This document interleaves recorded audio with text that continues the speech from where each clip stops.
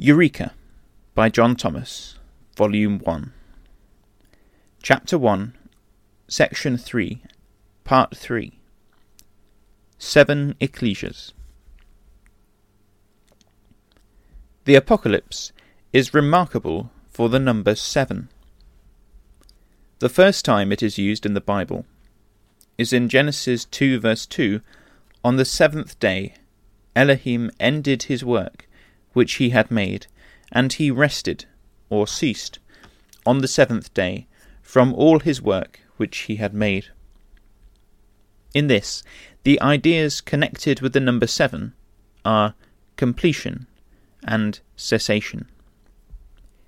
Anything denominated by 7 is complete. It lacks nothing to make it perfect, and beyond it nothing remains to be accomplished.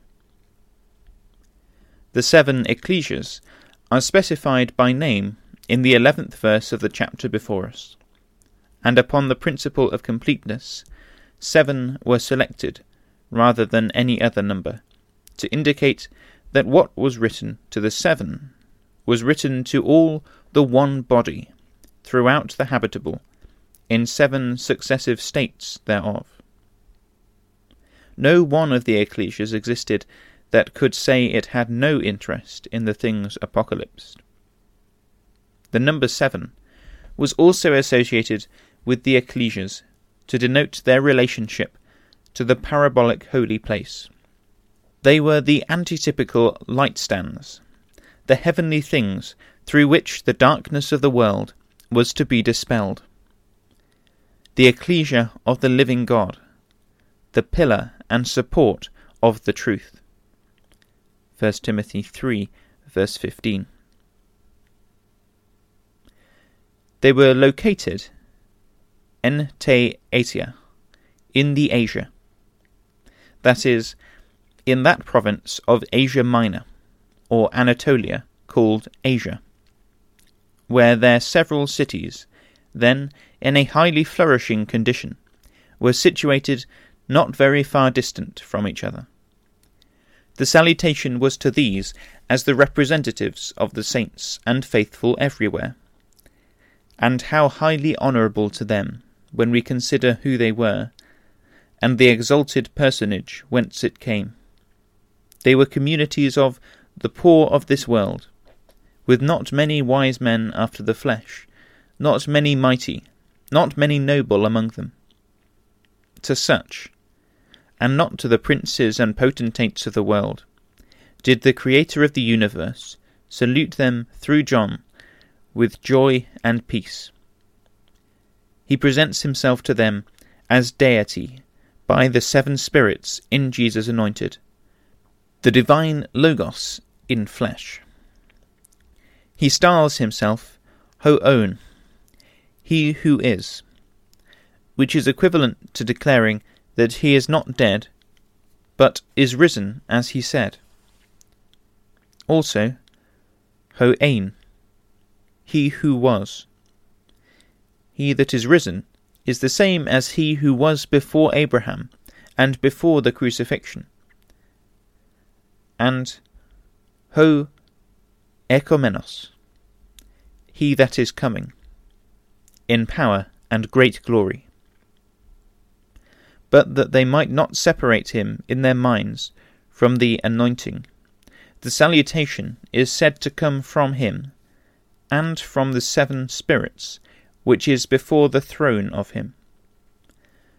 And that the source of the salutation may still stand out in bolder relief, it is said to proceed from Jesus anointed, who is deity manifested in flesh.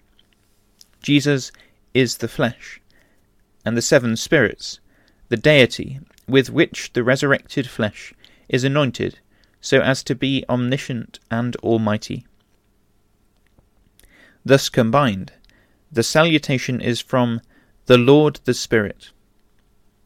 He is styled the faithful witness, because he came into the world that he might bear witness unto the truth, and did witness it before Pontius Pilate, in the face of the death which his confession brought upon him.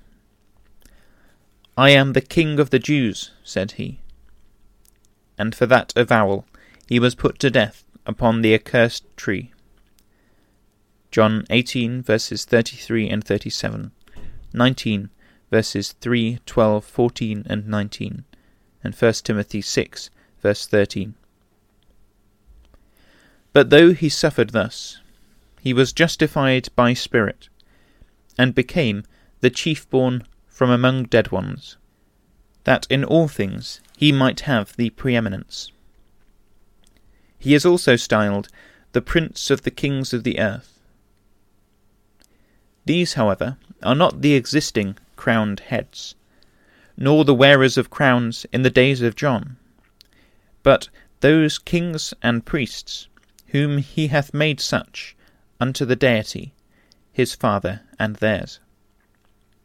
He is prince, or chief priest, and king of these, who shall with him rule the habitable in righteousness, and hence his apocalyptic title, King of Kings and Lord of Lords.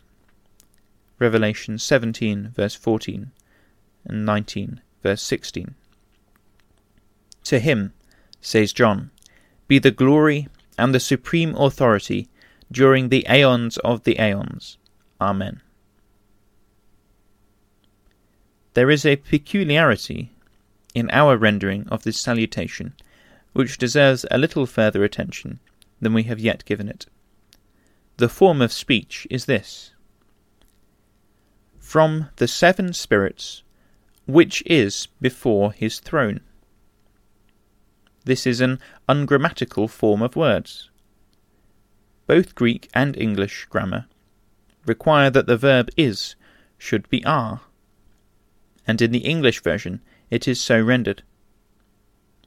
But verbal accuracy would lead to a doctrinal mistake. It is written in the Greek, 7 spirits which is, ha estin. And the reason is that these 7 are not 7 distinct and independent spirits, but the one Spirit, in 7-fold or perfect manifestation. Paul says, there is one Spirit, even as ye are called, in one hope of your invitation.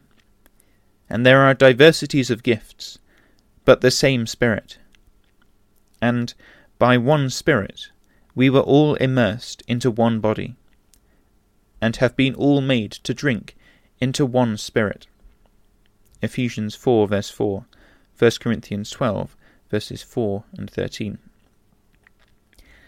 Hence, 7, prefixed to spirits, does not indicate plurality of spirits, but perfection in wisdom, knowledge, and power, of one and the same Spirit, so that this perfection is expressed by plurality of figure, while the oneness of the Spirit is expressed ungrammatically by the verb in the singular.